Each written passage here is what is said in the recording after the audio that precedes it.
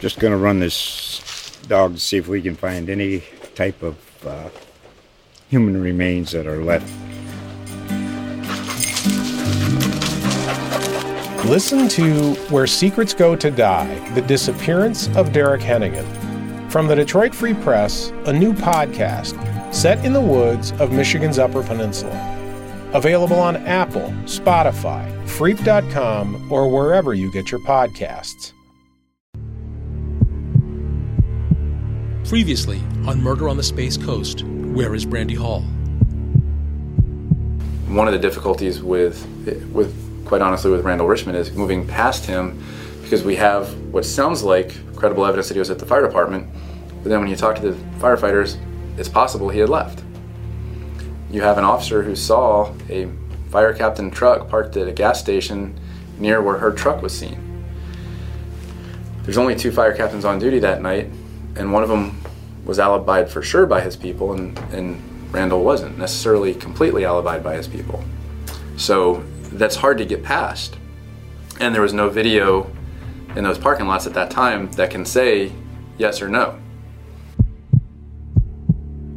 I was told by members of the police department that Randall Richmond and the victim, Brandy, had an ongoing affair, extramarital affair. So I expected probably some emotion, but in all my years of seeing how people respond, it caught my attention, his degree. Right.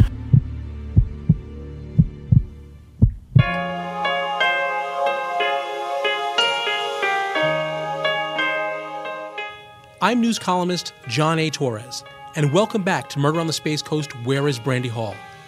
Please go to whereisbrandyhall.com for extras in this case, including a chance to buy tickets for our special post-podcast event on May 2nd.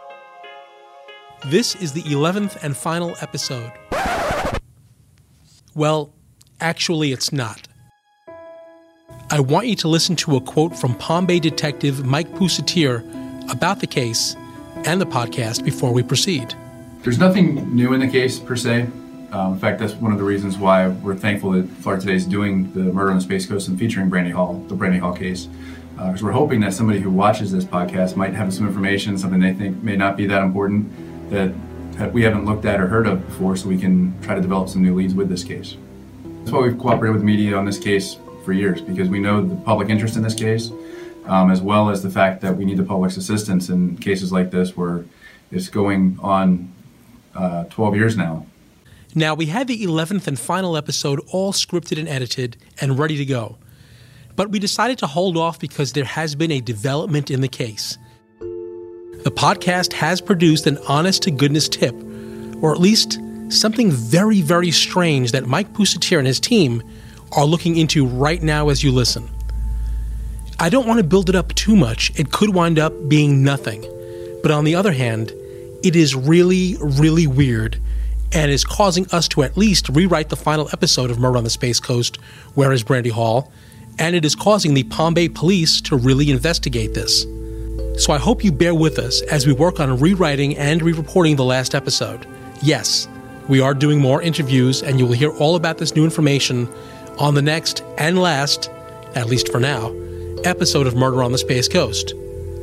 So for now, we will leave you with a few teaser clips that you'll hear next time on Murder on the Space Coast.